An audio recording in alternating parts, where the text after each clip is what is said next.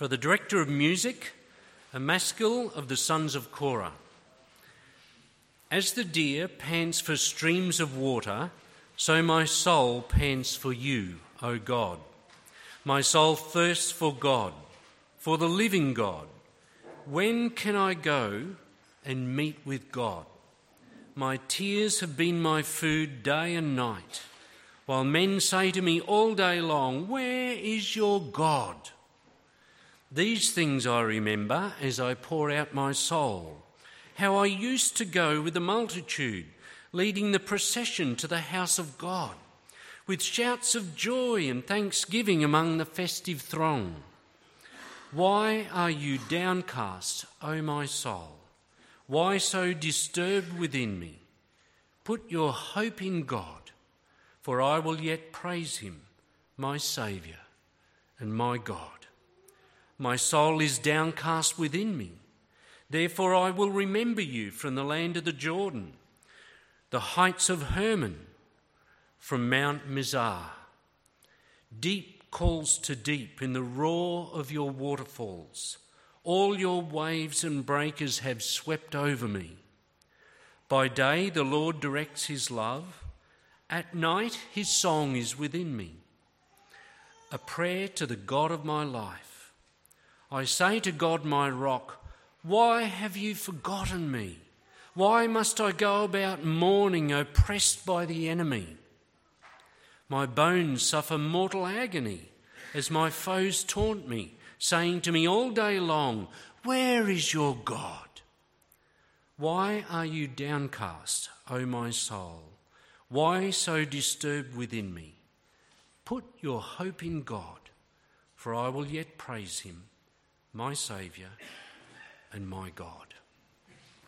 Thanks, Carl.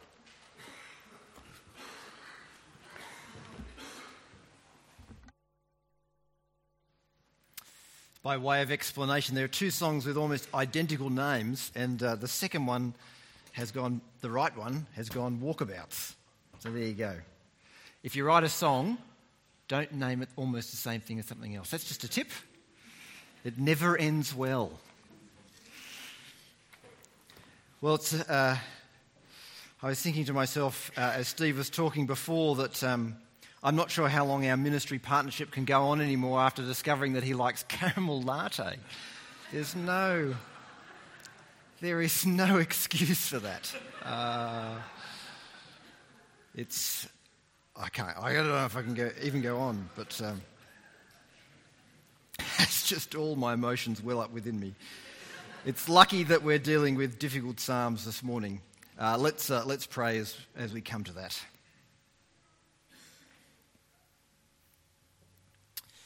Dear Lord and Heavenly Father, we thank you for all that you've given to us.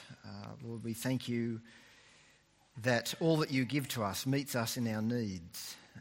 And Lord, some of us are in desperate need at the moment, or have been in the past, or will be in the future. And so, Lord, we pray that as we reflect on your word this morning, that you would help us to trust you even more. And Lord, particularly in those difficult times. Father, we ask it for Jesus' sake. Amen. Well, I think most of us have been through sad times in our lives at one time or another, and we've experienced that kind of those difficult and dark times for one reason or another. I read a book recently in which the author talks about what he calls his kitchen floor moments. They are those moments where he ends up weeping. I'm not sure if he actually ends up weeping on the kitchen floor, whether it's just an image, but those moments that he's so overcome with grief that's the only way that he can respond. He's kind of collapsing on the kitchen floor and bursting into tears. And I think Psalm 42 is a kitchen floor psalm, if you like. It's a psalm written by someone who's desperately sad and discouraged. It's written by someone who's going through a very, very difficult time. If the writer of this psalm went to a doctor, then he might be diagnosed with depression.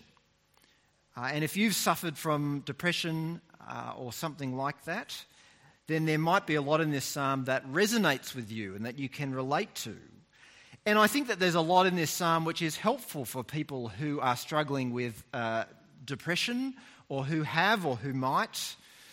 But again, like previous psalms, it doesn't say everything about that, or it doesn't describe everyone, but it does say helpful things into that kind of sadness and discouragement and darkness. But actually, I think the term melancholy, it's a bit of an old term, I guess, but the term melancholy or sadness is a much better term for what this psalm is about. I think it's a much better term because all of us, at one time or another, will experience sadness of some kind. All of us will experience that kind of melancholy or listlessness or hopelessness, discouragement, without necessarily being diagnosed with something like depression, without sort of being depressed in a clinical sense. And I think that this psalm can speak to all of us in all our sadness. It speaks to those of us who suffer from deep darkness, that ongoing depression, but I think it also speaks to those of us who feel rotten without kind of any label necessarily to attach to that. Well, the melancholy that the writer of this psalm is experiencing has a very particular cause. Verse 1, "As the deer pants for water, so my soul pants for you, O God." This person is panting for God. His whole being is desperate for the nearness of God. He wants to meet with God, but God seems to be far away from where he is. Verse 2, "My soul thirsts for God, for the living God. Where can I go and meet with him?" People mock him and he withers. Verse 3, "My tears have been my food day and night, while men say to me all day long, 'Where is your God?'" He eats tears as food. It's a very kind of vivid description, isn't it, of the emptiness which he feels. He's trying to find sustenance for life, but all he can find is the emptiness, the bitterness of tears. It's insubstantial and empty. He's panting, he's thirsting, he's crying, he's starving for God. But actually there's another layer to this misery which I think helps some of us to get a bit closer to where, or if you like, understanding that next layer helps us to understand or to get closer to where he is. There's lots of people who say that the cause of this writer's sadness is that he's far away from the temple, and so he's far away from the worship of God, and that's what's making him upset. I think that's obviously part of what's going on. But it seems that there's something deeper still. It seems that this writer is under attack. That's hinted at in verse 3, and it's even clearer later in the psalm in verse 9 and 10. He says later, "I say to God, my rock, why have you forgotten me? Why must I go about mourning, oppressed by the enemy? My bones suffer mortal agony as my foes taunt me, saying to me all day long, 'Where is your God?'" He's being attacked, and people are taunting him and asking, "Where's God? Where is your God? Where's the God that you believe in? Why isn't he helping you?" In verse 4 then, he looks back and he remembers better times. And as he remembers those better times, it actually makes his situation worse. He says in verse 4, "These things I remember as I pour out my soul, how I used to go with the multitude, leading the procession to the house of God, with shouts of joy and thanksgiving among the festive throng. I remember it used to be so good." Do you remember that? Do you remember those times when God seemed to be near, when God was doing great and amazing things? Well, what's going on now? Why isn't it like that still?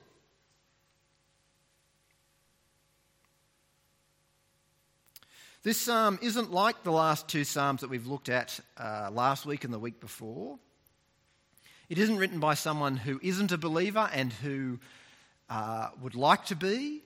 It's not written by someone whose sin has damaged their life and they need God to rescue them from that. This psalm is written by someone who knows God and loves God and who longs for God to come and deliver them. They long for God to come and act. It's written by someone who's weeping day and night, someone who's inconsolable, someone who's panting and thirsting for God, someone who's crying out to God, but as they cry out to God, this iron curtain seems to be drawn down upon the gates of heaven. They call out, but their voice doesn't seem to get through. I was going to say that many of us longing for God to act, that for many of us when we long for God to act, it isn't because of hostile opposition. But that was until a friend sent me a message this week that said something like this. The main reason that I'm feeling so tired is because spiritually my job is really taking its toll on me. Everyone I work with is against God. If you're praying, please pray for my colleagues that they will see hope beyond this world. That kind of opposition can be so wearing, can't it? It's not decisive, but just wears you down day after day after day. And we pray and we pray and we pray about it, but nothing seems to change. We go to work again and it's the same thing. And our question eventually becomes, where is God? Why is he far away? Why do my prayers go unanswered? Why do the cries of those who are against me seem to be true? Where's your God?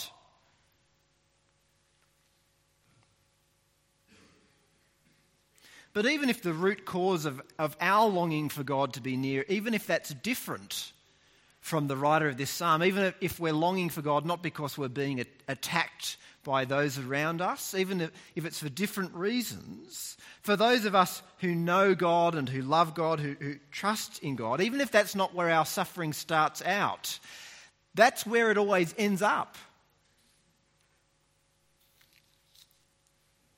Our questions always telescope into the same reality. That is, where is God? Why isn't he answering my prayer? Why has he left me like this? Someone that we love dies. Someone that's been a great source of joy to us. And we cry out to God, and nothing much seems to change. And the question becomes, where is God? Why has he let this happen? Why do my prayers go unanswered? Why, when I ask him to fix this, why, when I ask him to fix how I feel, does that not change? Or if we're lonely, especially if we're lonely after we've known the love and the care of friends and the fellowship of a great church, if all our friends move to another state or another town, if all our friends just don't have any time for us anymore for one reason or another, if we walk around the playground at lunchtime and there's no one to talk to, no one who wants to do anything with us, we cry out to God, but nothing seems to change. And eventually the question becomes, where is God? Why doesn't he answer these prayers?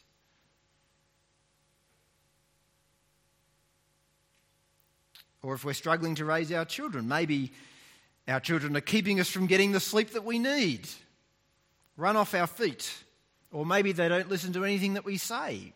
We try our hardest, but then they yell at us. Or we're watching them slowly wander away from God, wander away from the faith. Or maybe it's the other way round. Maybe you're growing up in a family that's falling apart. And you feel like you're the one who's holding it together. It's not your job, but you try and help. And yet every time you try, it seems destined to fail. You just get your head ripped off by one or other of your parents. You cry out to God and nothing much seems to change. And eventually the question becomes, where is God in all of this? Why do my prayers go unanswered?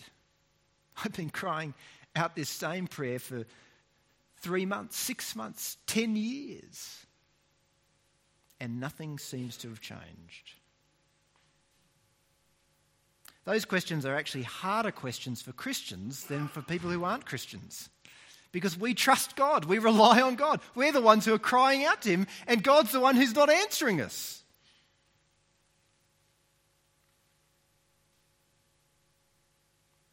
This psalm raises, I think, for us what is one of the most painful questions of the Christian life. Where is God? What is he doing? Why won't he answer me? But how do we deal with that? It's one thing to know that that's the problem. How do we deal with that? This psalm, I think, helps us to do that. And the writer of this psalm does a few things that we can emulate, which can help us wrestle with these difficulties. So he begins, first of all, by questioning and examining himself. Look at verse 5. Why are you downcast, O my soul? Why so disturbed within me? He is, if you like, trying to establish a diagnosis of his spiritual condition. Why do I feel like this? Why am I so sad? What is causing this? It's a very important place for us to start. If you don't know what's causing you to feel the way that you do, you can't treat the disease, right? Or if you try to treat the disease, you'll apply the wrong remedy. So if you feel at the moment as though God is far away from you, then please ask yourself these kinds of questions. Ask, why do I feel like this? What makes me think that God is far away? Okay, you think God is far away, but why do you think that? What is making you think that? Is that a reasonable thing or is that unreasonable? That is, do I just think it for no reason, or am I thinking it for a good reason? What makes me think that God is not answering me? So don't be content just to feel how you do, but examine your thoughts and your feelings. Put them under the microscope. Put them to the test. Speak to yourself. Why do I feel like this? And as you do that, you might discover that your feelings are based actually on a misunderstanding of God. So you might think that God has promised to give you the great Australian dream, when God has actually just promised to rescue you from sin and into an eternity with him in a new world. Or you might think that God owes you something, when actually God doesn't owe you anything, but we owe him everything that we have.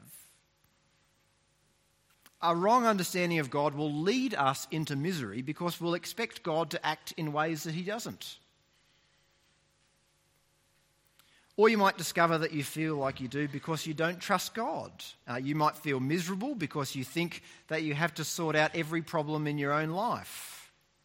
Even the ones that are beyond your power. If you feel like that, if you think that, it will destroy you. You might know all the promises that God has made in Jesus, but you might live as though none of them were true. I know that God has forgiven me, but I don't believe it. I know that God is stronger than my weakness, but actually I don't believe it. I know it, but I don't live as though it's true. Or you might discover that the reason you feel God is far away is because you put all your hopes in something other than God. And whatever that was, it's let you down, and now you're angry with God rather than with the thing itself. You say to God, "Why? How could you let that thing let me down?" And God's sitting in heaven thinking to himself, "Well, it's because it's not me, that's why."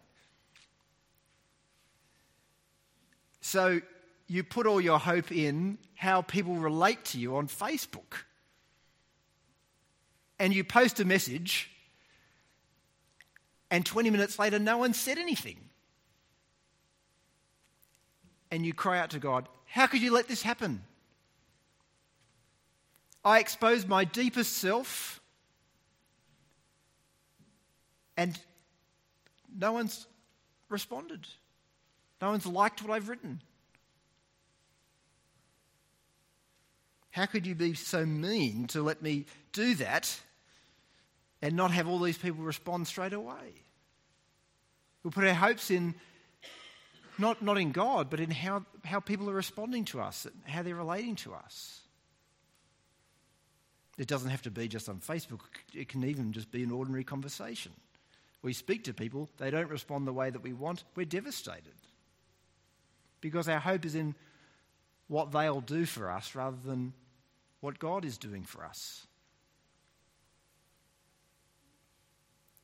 Or you might discover when you put yourself to the test that there are actually no reasons for feeling like you do. So sometimes you might wake up in the morning and you just feel like bursting into tears and you think to yourself, there's no reason for this, there's no apparent reason.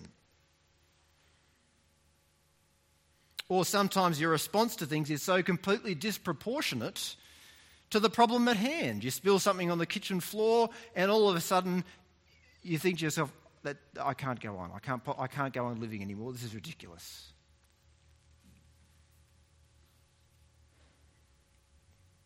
In those situations, I know that what I need to do is to make sure that I walk and go to bed. But even then, there are questions to be asked, isn't there? Why is life not worth living because of a minor catastrophe?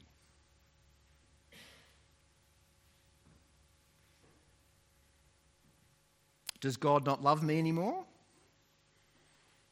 Did God promise no mistakes, no catastrophes, not even small ones this side of eternity?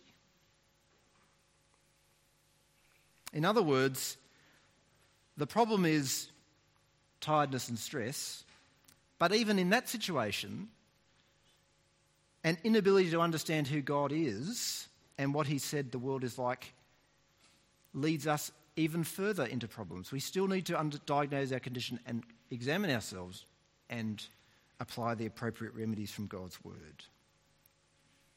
The point is this: if we don't diagnose our condition, we can't speak the appropriate truth of God into our life. We can't speak to ourselves the truth of God which meets our fears. Before we go on, let me also say something else which is not actually in this psalm, but which I think is good pastoral wisdom. That is that although for most of us what we need to do is to learn to diagnose our spiritual condition, I think for most of us that's the case. We need to learn to examine ourselves and to think about what we're feeling and examine that. Actually, for some people, the problem can be that they need to stop trying to diagnose their spiritual condition. That is, there comes a point after 5 hours of trying to work out what your underlying spiritual condition is that you need to just say, I'm not saved by the accuracy of my spiritual diagnosis. I'm saved by embracing and clinging to Christ. There are some people who get to a point of so much self-analysis that what they actually need to do is just to stop and to begin the next phase of the process, which is to start applying the remedies. So we can spend so much time in the diagnosis phase that we never actually get on to applying the remedies. So if that's you, please stop diagnosing and begin trying to apply the remedies, which we'll go on to now. So this writer, he does that, he questions, he examines himself. But diagnosis, as I said, is not a treatment. It's not the same thing as treatment. And there are then in the rest of this psalm, if you like, 4 medicines which this writer applies to his soul. He diagnoses himself and then he applies 4 medicines. And the first medicine that he has is that he recalls the past things that God has done as a source of hope for the future. He recalls the past things that God has done as a source of hope for the future. So verse 6, my soul is downcast within me, therefore I will remember you from the land of the Jordan, the heights of Hermon, from Mount Mizar. His soul is downcast, but he's determined to remember the promised land, to bring it to mind, to bring to mind the land that God had promised Abraham and that he had given to Abraham's descendants. He remembers the Jordan, the height of Mount Hermon, Mount Mizar. The most likely scenario seems to be that he's far away from the promised land and what he's doing is calling to mind what God has done there in order to encourage himself with God's faithfulness. So he's saying to himself, remember what God did in the past. He promised that he'd give the land, and look, he's done it. He's done that before. I know that he'll do it again. There are two ways, I think, for us to remember the past, and it's important for us to distinguish between the two of them because the two have quite radically different outcomes. The first way to remember the past is like the writer did earlier in verse 4. We can remember the past nostalgically, better days. We remember the better days and we mourn for them. And we despair that things will never be like that ever again. So we can remember the past nostalgically, but the other way to remember the past is to remember it as a source of hope for the future. So how does that play out in our lives? Well, you might remember happier days in your life and grieve over them. So you might remember the days when someone you loved was still alive. It might have been a husband or a wife or a child or a friend. And you might think to yourself, life was so good then. My life will never be like that ever again. But this psalm teaches us not to say that. But instead to say, wasn't God good to me in the past? Weren't they wonderful days? What a precious gift they were from God. I know that God will bring good days like that again in the future. It might not be in this lifetime, but it will definitely be in the next lifetime. Or you might remember happier days in the church. It might be this church or another church. You might remember a church experience where it seemed like everyone was on fire for God. And everything was going well. And everyone had loads of time, and everything that needed to be done got done, and every evangelistic endeavour was embraced with gusto, and it bore fruit, and people were converted. It was amazing. Or you might actually remember a personal experience like that. You might look back to a time where you were on fire, where you had the energy, where you had the passion. And it's easy to look back on those times and to simply grieve, to look back and go, well, they were great days, but I tell you what, it's never going to be like that ever again. What's the point? But this psalm teaches us not to say that, but to say, wasn't God good to us in the past? Weren't they wonderful days? Didn't God do a precious and amazing thing? I know that he'll bring good days like that again in the future.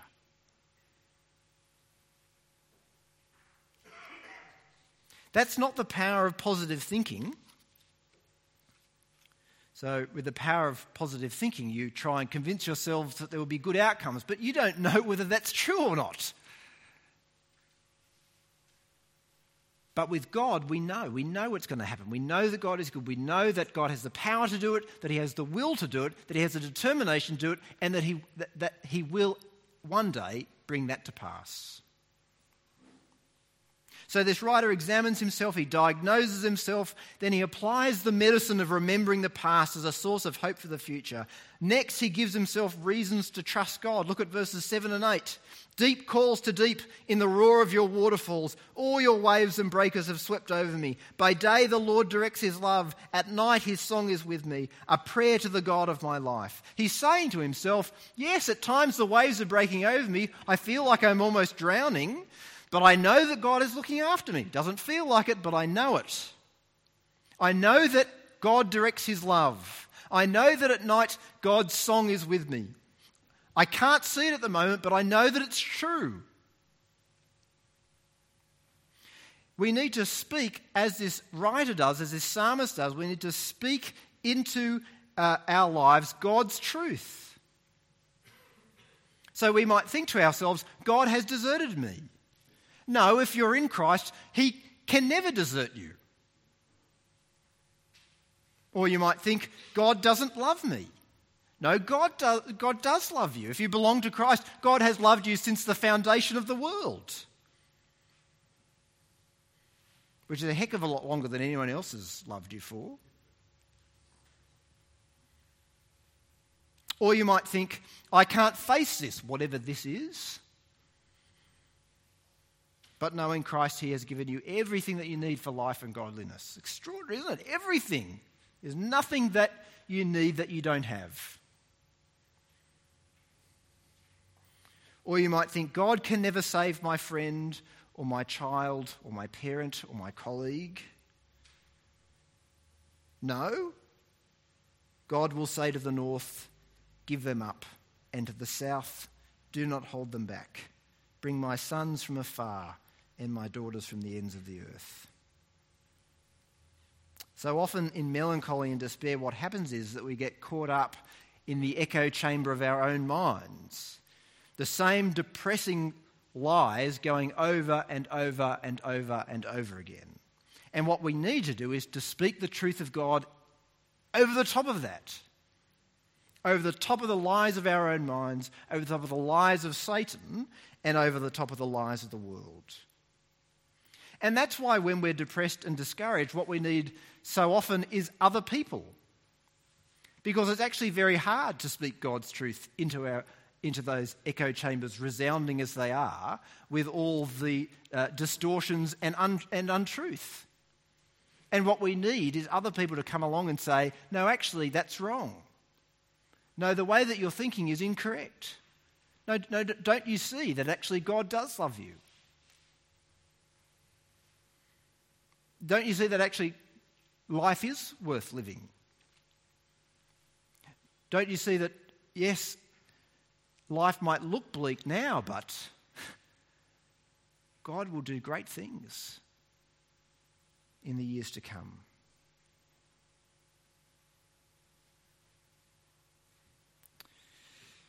The writer here questions and examines himself. He diagnoses himself.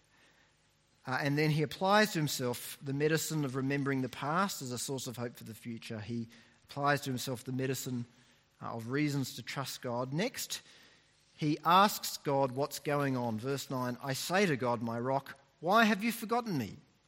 Why must I go about mourning, oppressed by the enemy? My bones suffer mortal agony as my foes taunt me, saying to me all day long, where is your God? It's important in speaking to ourselves that we don't forget to speak to God. Yes, it's important to speak to our own fears and to examine our hearts and to apply the right remedies. But it's even more important to speak to God because God is able to do the things that we are not able to do. He actually has the power to deal with our situation. He can fix it. We can speak to our hearts and that might make the journey a lot easier. But God is the only one who can solve the problem. It's important to say to God, Heavenly Father, I know that you love me, but I don't understand this. I don't understand what's going on. I don't understand why I have to go around being miserable every day. Why do I have to cry myself to sleep?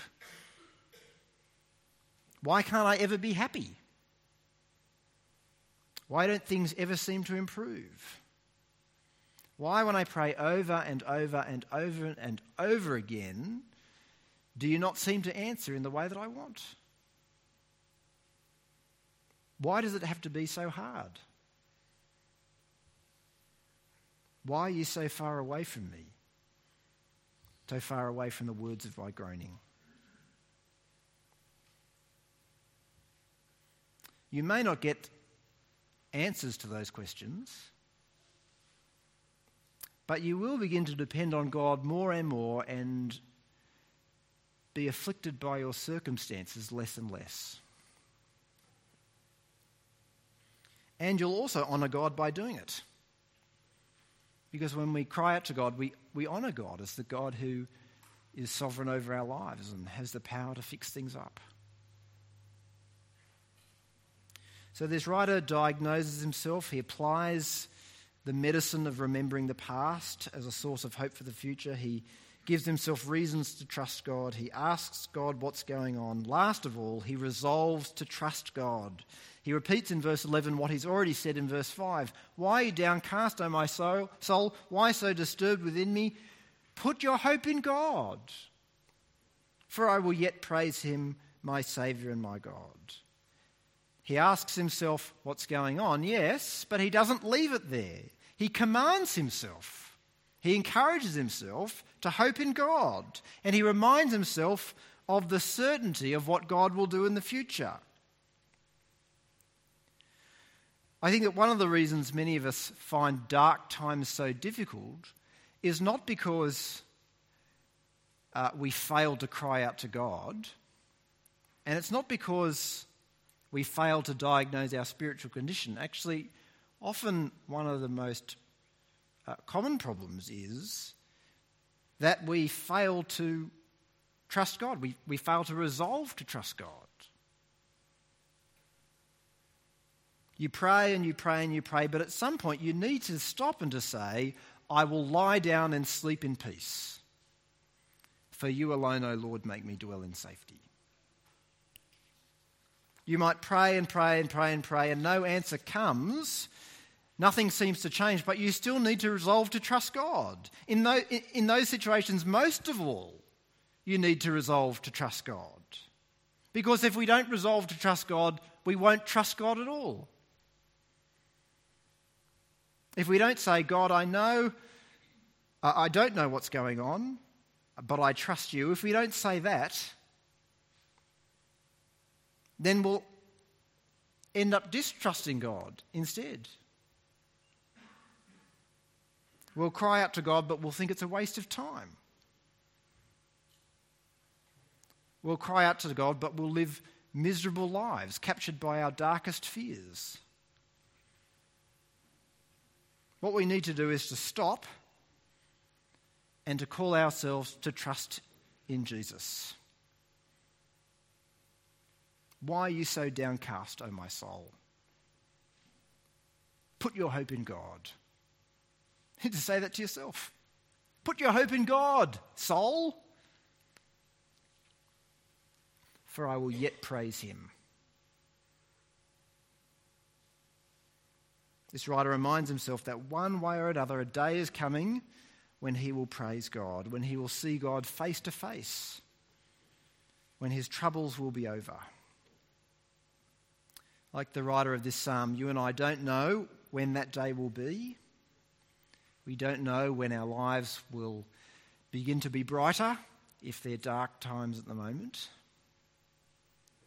But we do know that one day it will happen. That one day the clouds will part and the sun will rise and all our gloom and disappointment and discouragement and fear will all be cast away. God might give us signs and tastes of that in this life, but actually it won't be until the next life that that's well and truly the case. The psalm reminds us that however bleak the present looks, the future is bright. In a moment we're going to sing a new song that expresses that really well.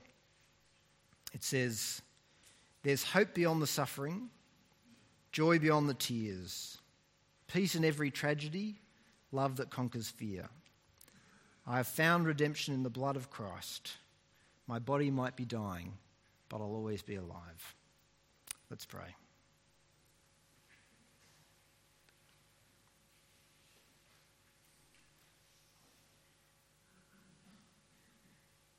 Dear Lord and Heavenly Father, we confess that we find our lives at times incredibly confusing. And worse than confusing, distressing and discouraging.